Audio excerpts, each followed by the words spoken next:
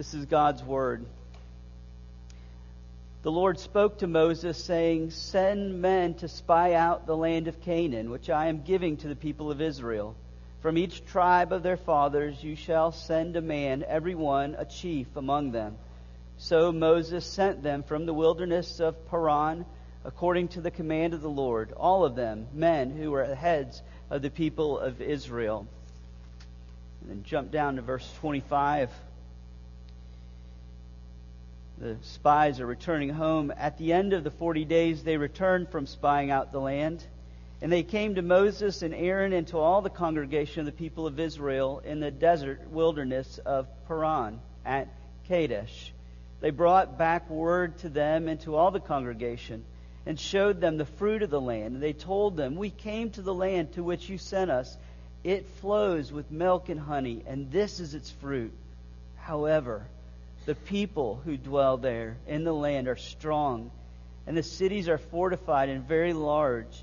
And besides, we saw the descendants of Anak there. The Amalekites dwell in the land of the Negeb. The Hittites, the Jebusites, the Amorites dwell in the hill country, and the Canaanites dwell by the sea and along the Jordan." But Caleb quieted the people before Moses and said, "Let us go up at once and occupy it, for we are well able to overcome it."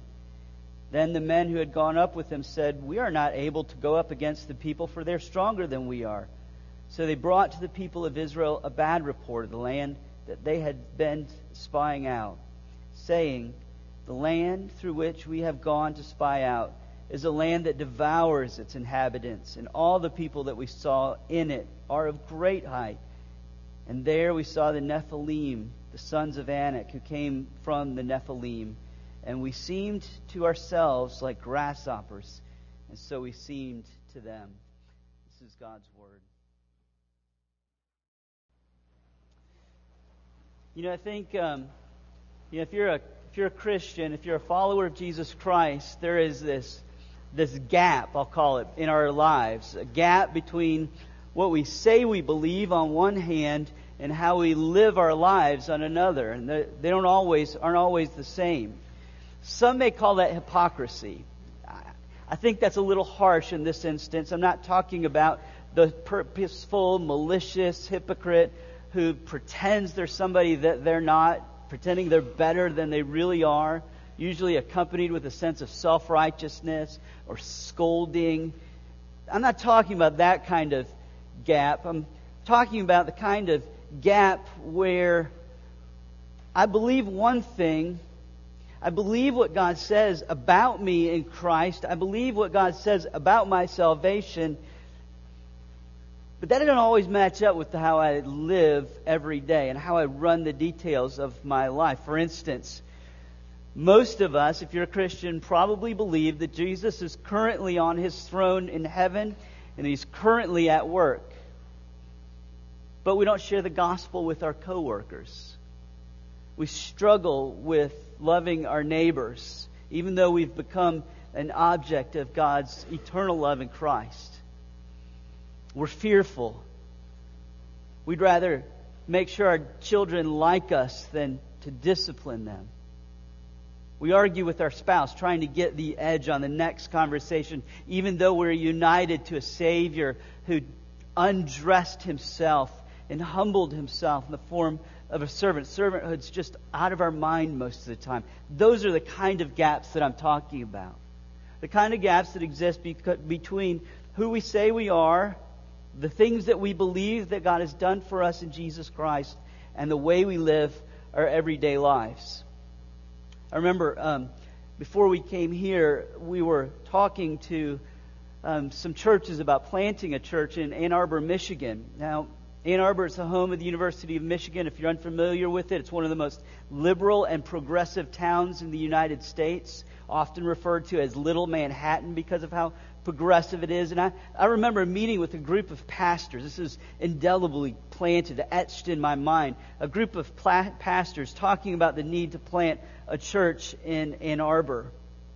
And their response to a man was, "You're welcome to do it, but we don't think it's going to take off and you're going to succeed." And the reasoning was because Ann Arbor is just too liberal, progressive, too radical of a town. As if the unbelief of a radical is more difficult to get over for God than the unbelief of someone who would call themselves a conservative. God comes into the lives, Jesus comes into the lives of both. But the reason I bring that up is because I want you to see that gap exists for pastors too. We wrestle with whether God is at work. And the gap of unbelief is what Moses is dealing with here in Numbers chapter 13. God had made tremendous promises to the people of Israel, to Abraham's descendants. He had told Abraham when Abraham was without children that your descendants will be as numerous as the stars in the sky. In fact, at this point in Israel's history, they're numbering 2 to 3 million people. God had kept their promise. He told them that I will give you the land of Canaan as your inheritance. You will possess it, while Abraham was without even a burial plot.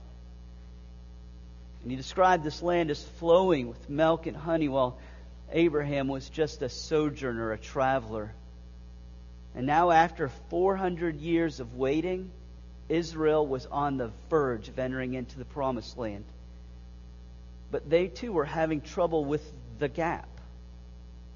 They were having trouble seeing as God saw reality.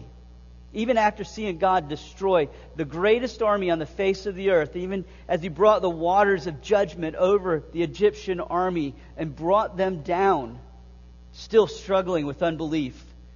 That's what that gap is between what God has promised and how we live our lives. That gap is the gap of unbelief. Even after Israel saw God visibly leading them with a pillar of fire by night and cloud by day, even as He descended and met with Moses as a man meets face to face with a friend, they're still experiencing unbelief. I want to say 2 points this morning as we go at this in chapter 13. The first thing I want us to see is that unbelief really is the sin underneath the sin in most of our lives. Then the second thing I want us to see is that taking God at His word actually exposes us. It's a dangerous thing. It feels dangerous to genuinely trust God as He leads us. Okay, so first, unbelief is the sin underneath the sin. Here's why I say that. Chapter 13 and 14 actually go together as one unit in the original Hebrew. We're going to break them apart this week and next week to look at them separately, but they really are one unit. And this one unit of chapter 13 and 14 actually repeats the previous chapters of 11 and 12 with this pattern. It's a progression. Cycles of unbelief and rebellion occur. In chapter 11, Israel is in rebellion grumbles against God because they don't like the way He has provided for them. So their grumbling and unbelief leads to chapter 12, outright rebellion against God's leadership. Here again, in Numbers chapter 13, the unbelief of the people of Israel lead in verse 14 to the outright rebellion of God's people against Him and against His promises and against His leadership. And this is the pattern that we pick up in these chapters. Unbelief leads to sin. In chapter 13, the Israelites, they've come to the boundary here in the desert of Paran. We're told in the city of Kadesh. This was a large oasis literally in the middle of the desert. God had led them here. They're right on the southern border of Canaan. And then from Kadesh, God tells Moses in the opening verses to send spies into the land to scout it out. Each tribe of the 12 tribes of Israel were to get a spy to point him to go with the other spies to scout out the land as a reconnaissance mission. And they're to survey it. Is it all that God promised it would be? Is it a land fertile, a rich land, a land that's described as flowing with milk and honey? And at the end of 40 days, the spies return home. And they return home with a large clump of grapes on a pole pomegranates, figs, and a report that, in fact, the land was as God had promised, a land flowing with milk and honey. But, not a good word sometimes unless it's followed by this. But God. That's always good. This is what the gospel works. You are lost in your sin, but God, who is rich in mercy. That's always a good but. That's not a good thing, though, when it shows up on the lips of men.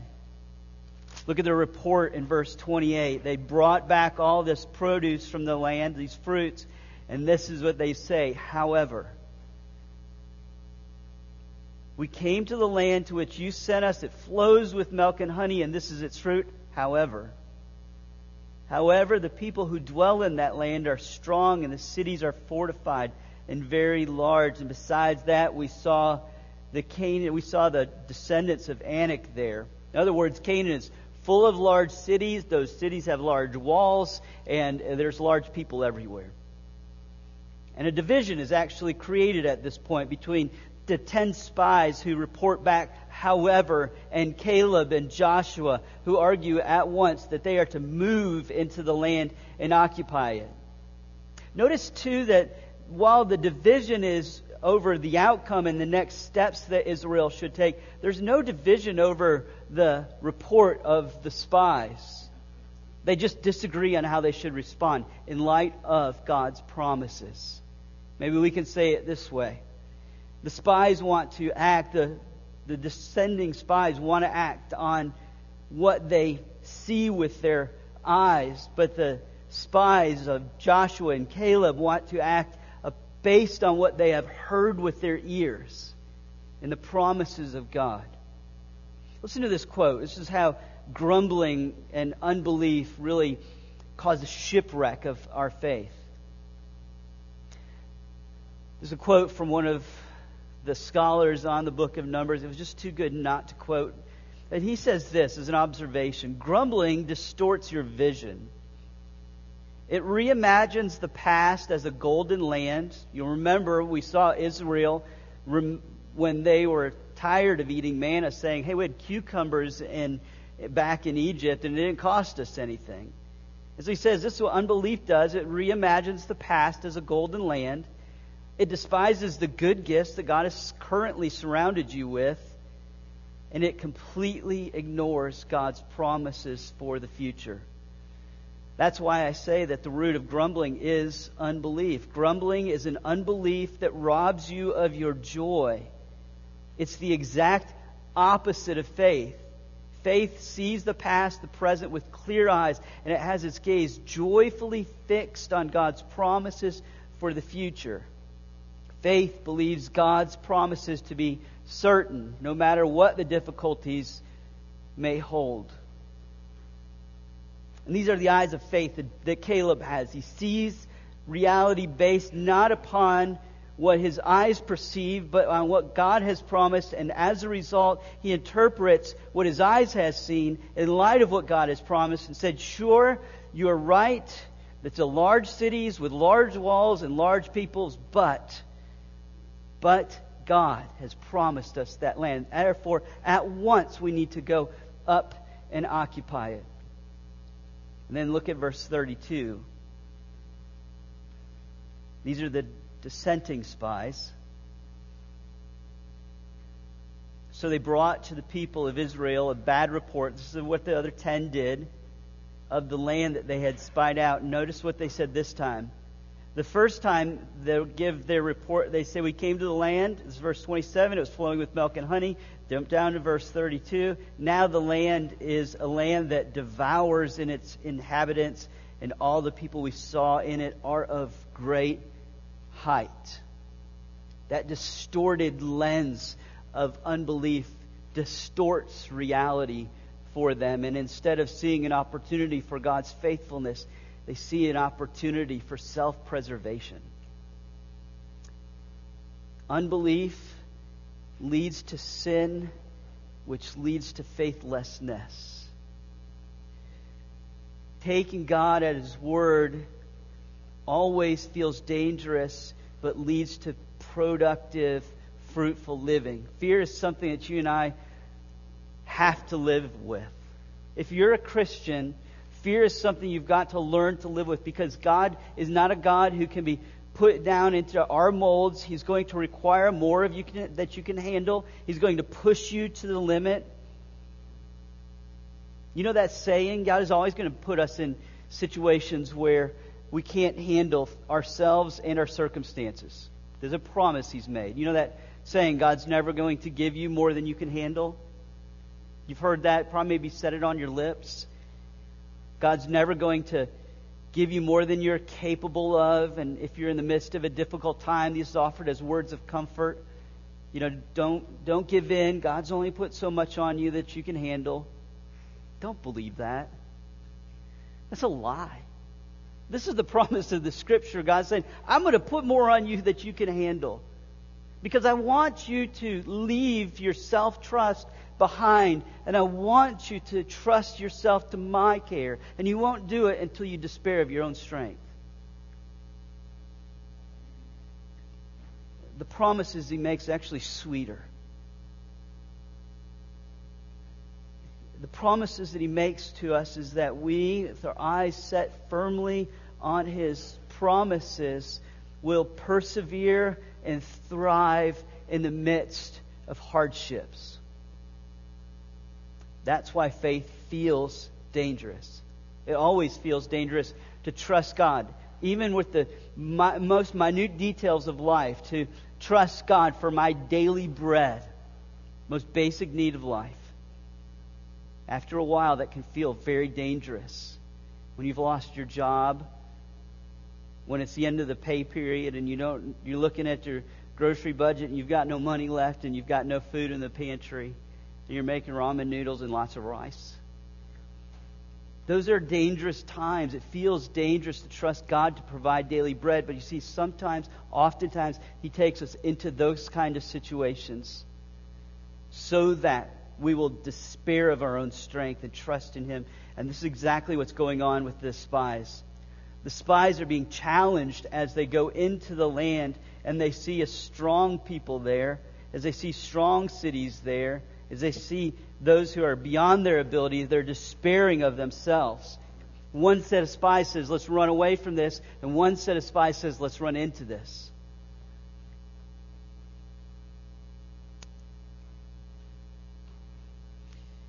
I think really this helps us to get to the cross. As I was thinking about this week, I thought, these spies, Caleb and Joshua, really are pointing us forward to the Lord Jesus Christ, who looked at the wrath of God that He would bear on the cross and marched forward into that with the promise that He would be raised from the dead. He frequently told His disciples both things. I will die and then I'll be raised. He was aware that death would not have its final hold on Him. He was confident that God would raise Him, His Father would raise Him from the dead. He was confident of the Spirit's ability to give Him perseverance through His trial and crucifixion. But He still was afraid. He wrestled to believe those promises. You see Him, even in His weakness, crying to His disciples, will you not please pray with me? The hour is near. And even as He marched closer to the cross, His anxiety grew so deep that He sweated blood. You see, these spies didn't know what they were entering into. They were unaware of the promised land until they were actually in the middle of it. Not so with the Lord Jesus. With Jesus, being the eternal God, He knew the wrath of God that He would bear for the sins of the world. He didn't go in blind. He went in wide-eyed. And He did so charging forward, trusting God's promises. And He earned our great salvation. And before we ever see Caleb and Joshua as models of how we should live our lives, we need to see Caleb and Joshua as models, as types, as shadows pointing us forward to the Lord Jesus. But now His cross kind of gives us new perspective in which we can walk, because we have a certain level of confidence. God had promised that He would take care of the sins of His people, and He did so at the cross. And when Jesus was raised, He was raised victorious, and we with Him. That should give us a different lens to interpret reality through, seeing God being faithful with our greatest need. Do you remember those toy? It was a toy that you had as a kid. It had red glasses and a piece of paper that was just covered with red ink. And you couldn't really tell. It didn't look like there was any type of message or picture on the paper until you put those red glasses on.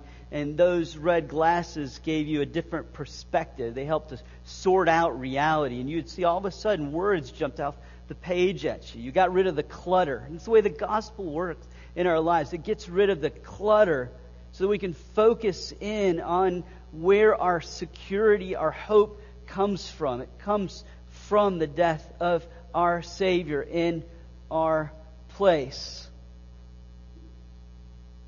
This is why trusting God's promises, Caleb and Joshua were so confident that they could move forward. But how much more then should our confidence be?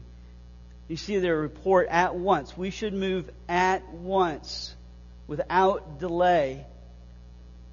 It's a reckless abandon that's good for those who are followers of Jesus Christ. This is what faith does. How it confronts unbelief. It's just dead on. Faith believes in the things that are not yet real and lives as if they were the most real things around. Gospel-crazed people, people who have had their lives turned upside down by the gospel, live with a kind of confidence that is risky and bold and secure, especially when it comes to ministry. And the most basic struggle that we face on a daily basis is the struggle of self-preservation and pride. And faith comes right in and says to that, this is what God has promised, live in light of it. It believes the things that are not yet real and lives as if they were the most real things around. And I love Jesus in Matthew chapter 10 when He says, whoever does not take up his cross and follow me is not worthy of me. That is a threat. Unless you're so rooted in the gospel that you're finding it compelling you to move forward in a self-sacrificing kind of way. And if you hear that and are struggling and say, I don't live my life that way, then go before the throne of grace with the promises of God in your hand and say to the Father, would you make me more like your Son, willing to risk it all? And Jesus isn't just talking about grand, visible, big kind of displays of faith. He's not talking about the kind of things that would get you noticed in the newspaper. He's talking about normal, everyday life. I should say that differently. He's not only talking about the kind of things that should get you in the paper. He's talking about normal, everyday life. If anyone would come after me, Luke chapter 9, same saying with one addition. Let him deny himself and take up his cross daily and follow me. Follow you where? Husbands and wives, there are areas in your marriage that you have been too afraid to venture into. You have been too afraid because you know it's going to get messy, and there's so much baggage and frustration and hurt that it is unimaginable that God would actually enter into that marriage, those contexts, and be at work. And I want you to hear Jesus saying to you, I will go before you. Whenever I do marriage counseling, we always start with reading the promises of God in the prophet Isaiah that He's going to make the desert come to life with flowers. That's what any of our marriages need. We need God to be at work so then we can be at work And as a result, see Him produce flowers in the desert. It's kind of everyday, normal obedience that He's calling us into. Maybe it's sharing the gospel with a friend. God's opened the door for you. Maybe it's a coworker that you have been building a relationship with for a long time, but you think about that person. That's the last person Jesus is going to get into His kingdom. And I want you to say, when you think that, next time I want you to say, God, I repent of my unbelief. That person is just as close to coming into your kingdom as I was when I was without Christ. Unless the Spirit moves, there's no hope that he or she will come into a saving relationship with Jesus Christ. But if the Spirit moves, you can be confident of this, he or she will come to faith in Jesus Christ. You see the power of God on display in those type of contexts. I think I'm realizing in my life, one of the things that God just keeps showing me over and over again, two areas: how deep my love of people's opinion of me is, and how deep my love of comfort is. At least a half a dozen times, even this week, there was conversations that I needed to have that I thought would be unproductive, and I didn't know how to get into it. It was going to be awkward. And the Spirit looked me in the eye and says, Paul, that is unbelief. Phone calls made, very profitable conversations. Phone calls, other phone calls needed to be made. I realized I was staying away from it. I was putting it off day by day by day, and then now it had gone months. Made the phone call, still waiting to see. Was that one as profitable as the other? But in the heart of that, the thing that God is doing in my life over and over and over again was challenging my unbelief, exposing it and bringing it into His presence, and saying to me, you can trust me. I am at work. This isn't a whole world filled with desert. This is a place that I am, as Jesus says in the book of Revelation, making all things new. And so God is at work. And so we need to be at work in ministry, in hard conversations, in working on our marriages, in parenting our children, and doing the work of the church and reaching our neighbor. God is at work. We need to be at work. Let's pray. Father, as your beloved people, we confess to you that your love is not the place where we rest. Your power is not the place that we rest as often as we need. Forgive us for our grumbling unbelief and the ways that has led to self-preservation, and self-preservation has led to greater sins.